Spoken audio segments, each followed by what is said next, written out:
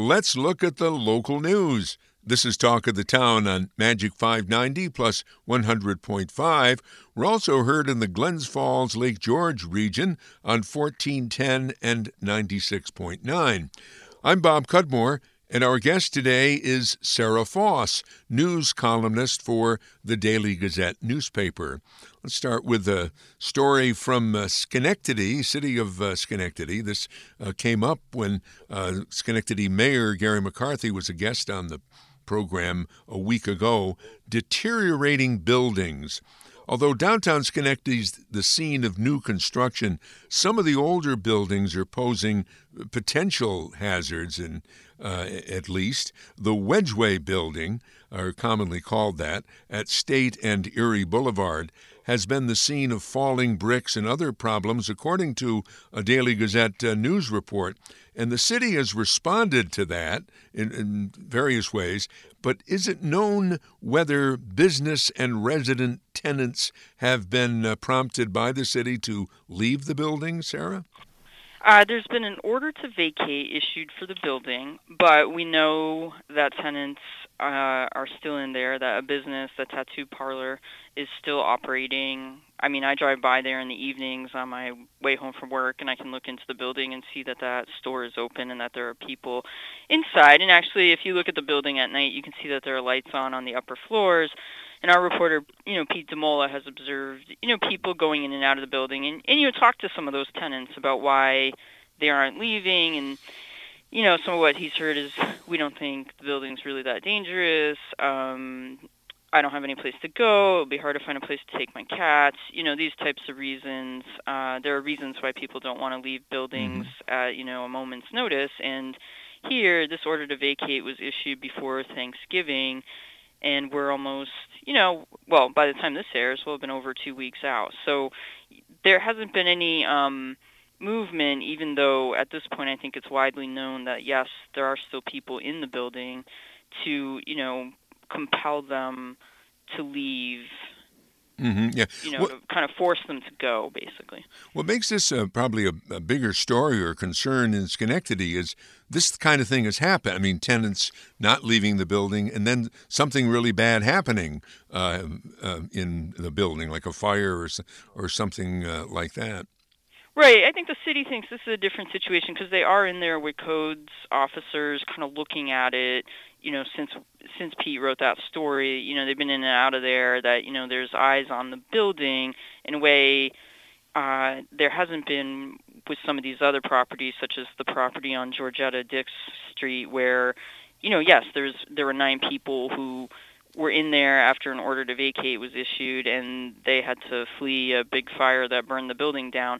But, it's like, what does an order to vacate mean when you issue it? Does it mean anything? I think word is out among a lot of people, tenants, just everyday people I talk to in Schenectady, that you can basically ignore these things. And what you kind of have now is a situation where people who comply, I've talked to people who once they realize that, they're in a hotel because they followed the order to vacate, but everybody else is still just living in the building, I think they kind of feel like, well, maybe I shouldn't have done that. Maybe I'm a sucker for actually doing what the city said. So, we have this one situation with the Wedgeway, people are watching it, but I mean, how many other properties throughout the city aren't getting that kind of scrutiny and people just stay or go back into them? We don't know, but I've heard stories like that. We covered that fire back in March, and, I've certainly talked to people who they have told me, I don't know that I would follow an order to vacate. Again, it was so inconvenient and disruptive, and it doesn't seem like I would necessarily suffer any real consequences if I didn't follow it. But, I mean, it's a statement that the building is dangerous, and it ought to mean something. Like, if it's not dangerous, lift the order to vacate and everybody can stay. But what we have is this weird situation where we know people are in there and nothing is being done about it. Let's move to a story about the state government down at the Capitol at Albany, the state budget gap. The state has a budget gap of $4 to $6 billion. How did the state get into this and mess, if you will, and what can be done about it? The big cause of it seems to be exploding Medicaid costs, which are tied, at least in part, to the minimum wage increases that went in, and sort of, I think, failing to account for, with these health providers, the state. I think they assisted them with meeting those increases, and I think failed to take into account how that would cause, the Medicaid costs to sort of explode. So what are we going to do about that?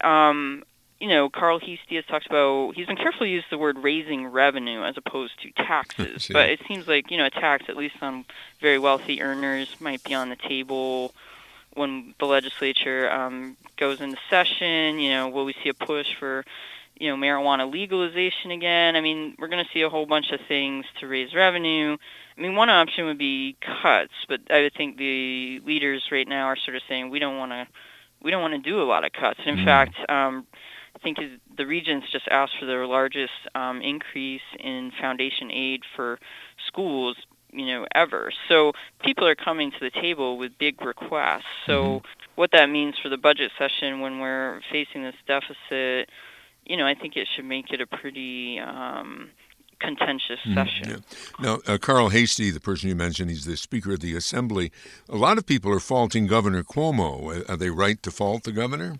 I think so. There's blame to go around, but I think if you look at how Governor Cuomo has presented himself, and he's shown that when he wants to, he can sort of come in and be like, we're going to contain our Medicaid costs, and we're going to, control spending, and he's big and sort of touting his property tax cap.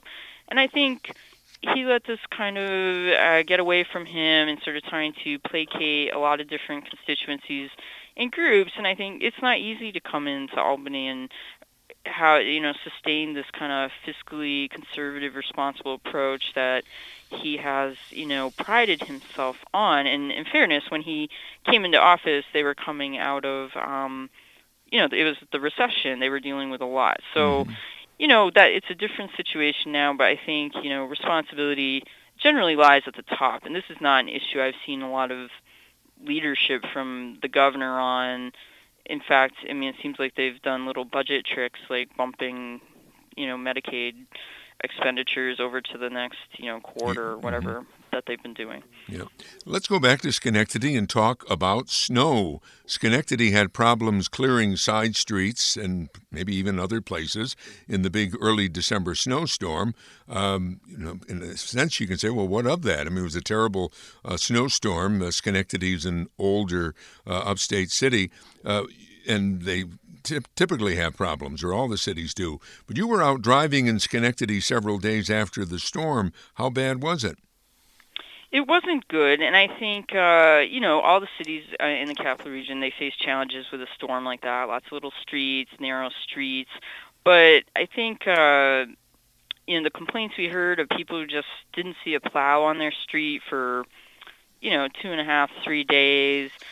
As you know, I live in Albany. It's tough to think of anything really that comparable, that you just wouldn't see a plow. That's never happened to me, and I've lived on side streets. It's just sort of this, when will they ever come, resignation that I think you heard more from people in Schenectady, I feel like is not necessarily the experience everybody in the capital region has. And even this weekend when I went out, sure, the streets were plowed, but in some of these side streets, it was like a layer of snow had really been packed onto the street, and I'm sure that's mostly melted by now, but I think those long delays in getting to those streets created a situation where people drove on it, the snow got packed down, and there's sort of like there was this layer of snow on some of these side streets when I went through over the weekend when I was in Schenectady. So, I mean, I think one crucial difference between Albany and Schenectady is there is sort of this organizational structure in Albany that is fairly easy to understand, where when you get that much snow, snow emergency is going to be called. The rules will apply to everyone on every street. Cars will get moved or towed, and then it's over. There's this mechanism that's easy to understand. In Schenectady, it seems more like this kind of patchwork approach where you might live on a priority street where you have to move your car, but then if you're not, it's not really clear exactly what happens.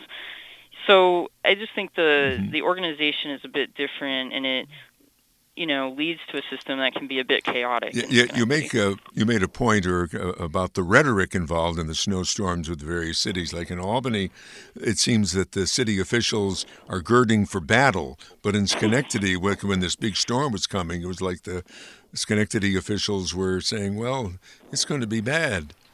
Right, and I mean, it's like, and I would say, there's hiccups in Albany, but I think if you kind of looked at the news or you're plugged into what's going on in the city, Kathy Sheehan at least tried to approach it with this message, like, we are on top of this storm, our trucks are going to be out there, be patient. I think Troy did something similar. I didn't really kind of see that from Schenectady, and what we instead saw, I think, was this sort of belated, we couldn't keep up with the storm type thing. And I mean, I'll concede it was a difficult storm, but I mean, we do live in the Northeast, and we should, pride ourselves on being able to handle a weather event like that. Joining us is Sara Foss, news columnist for the Daily Gazette newspaper. You wrote a column about former Capital District TV news anchor Ed Daig, focusing on his chronic pain from a disease that he had called ankylosing spondylitis. Can you tell us about that and why that was of particular interest to you? Well, I heard Ed speak about it, and I wrote about his issues with chronic pain and sort of his coming out as an advocate for medical marijuana, probably in, I think, 2004. And that stuck with me. But as I said in that column, my husband has that condition, and it's frankly because of Ed that I even knew what it was, anything about it, or what kind of challenges it might pose. But just going back to Ed and his kind of speaking out in the way he did about his condition and why I thought medical marijuana would be a good idea. I think in doing that, especially at a time where that was sort of more a fringe position, he had, he was a person of stature in the community, and I think he really spoke up and gave voice to kind of the challenges that, just in general, people with chronic pain kind of face. And we don't always hear about that, and we don't always have a face to put to that. And Ed, I think was comfortable or became comfortable being that person that you could sort of identify with this, sort of obscure arthritic condition and kind of the pain that went along with it. And I think that advocacy was valuable. It certainly stayed with me. And of course, he's known for doing the news and all of that. But as his son told me, he did it while dealing with sort of a tremendous amount of pain, and that's not easy to do. And I think it's worth recognizing what he dealt with and kind of opening our minds to, when other people are dealing with that type of pain, what can we do to make it easier or help them or just build a society that, is a little more comfortable for people who have these kind of, conditions that are painful and hard. And one thing I'll say is like there's been some advances. So with my husband, there's some medication available to him that wouldn't have been available to Ed Daig. Really? So it's not a condition that's quite as painful as it would have been for Ed being older. In fact, I gathered from your column you talked to his members of his family, that he never ended up receiving medical marijuana. He did not. There were some challenges there. I think, had it been legalized, a few years earlier, it might have been easier to get him to a dispensary to take advantage of it. He did get a prescription. It just sounded like, it was late in his life. He was on medication to treat it. Did it make sense to kind of disrupt what he was doing to try treating him with medical marijuana at that point when everything was so far advanced? Just some different questions that arose. Yeah. We're talking with Sara Foss, news columnist for the Daily Gazette. College enrollment. Enrollment has been declining at a number of colleges, as I understand it, but SUNY Schenectady Community College has been especially hard hit. What did you find accounts for the enrollment drop, and what can SUNY Schenectady or other colleges do about it? I wish I had a better explanation for you about why SUNY Schenectady's enrollment has dropped more than other schools. All community colleges in our area have seen an enrollment drop that's, partially tied to an improving economy. That's when enrollment in community colleges especially tends to decline because people go out in jobs instead of going back to school to get new skills or learn things. But, as SUNY Schenectady had the steepest decline, and so what can explain that?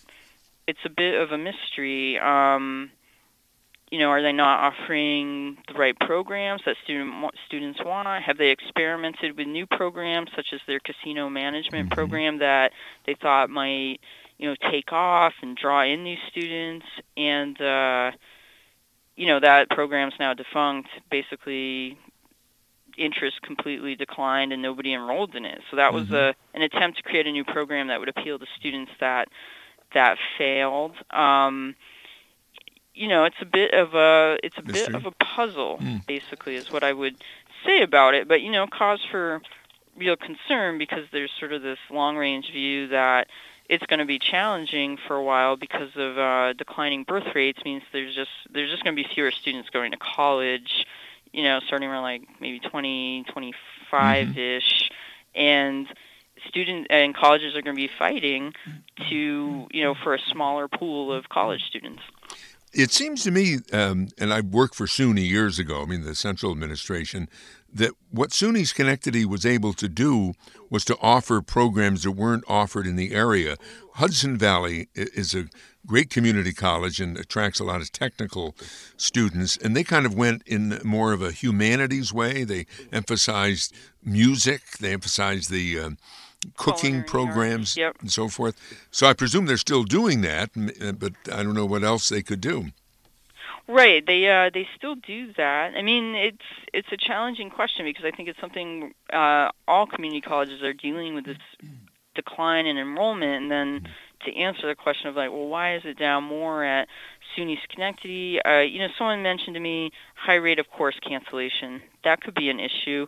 You cancel courses because you don't have enough student enrollment, but then it's sort of like a vicious cycle because if you're not offering the courses students want, they're not going to go to your school. They're going to go someplace else where they feel like, the course selection is a little more reliable and they can get what they want. So is that rate of course cancellation higher at SUNY Schenectady than some other local institutions? That I can't answer, but it was something that was mentioned to me as, perhaps an issue for students that, hadn't been resolved. Let me ask you about Vince Riggi. Longtime independent Vince Riggi lost his bid for re-election to the Schenectady City Council, which was surprising. It was surprising to me. You talked with him. Everybody was surprised. Yeah. What happened there? Because I think about the previous election, he was the top vote getter. Right. There's a lot of theories. One, which is sort of my theory, is that there was not a Republican or independent. There wasn't anyone opposing Gary McCarthy, and he was sort of the big ticket item on the ballot, running for mayor. There wasn't anybody opposing him, and I think some of the people who might have turned out to vote against Mayor McCarthy, they stayed home. They didn't go, and those people probably would have voted for Vince. And in fact, I think his vote totals among Republicans were down. There's that. There's the ballot placement. He was in this weird spot on the ballot where I heard from 2 or 3 people that they just did not see him there, and they filled out the 4 Democrats, and then they were like, "Oh, I wanted to vote for Vince." How much of an impact did that have? It's tough to say, but it certainly couldn't have helped. And then, let's not lose sight of the fact that maybe the 4 Democratic candidates were actually decent candidates. Maybe it's like maybe people felt good about going out and voting for them. At least the Democrats, who we know in Schenectady outnumber Republicans by a large margin, probably felt good about supporting those 4 people. So Vince is popular, and it was a surprise to everyone. So it's a bit perplexing, but I think he didn't have a lot of help on the ballot or just campaigning. He was out there pounding the pavement, but he's not registered with the party. He's independent. He goes out and does his own thing. I don't think he really got much support. And the Democrats, they are very well organized and very much just a kind of well-oiled machine, and they have a lot of ability to get foot soldiers out and go knock on doors and do stuff. And Vince is kind of more a one-man operation. That probably hurt him too. You've been listening to Talk of the Town on Magic 590 plus 100.5, also heard in the Glens Falls, Lake George region on 1410 and 96.9. Our guest was Sara Foss, news columnist for the Daily Gazette newspaper. This program is available as a podcast on albanymagic.com and bobcudmore.com. I'm Bob Cudmore.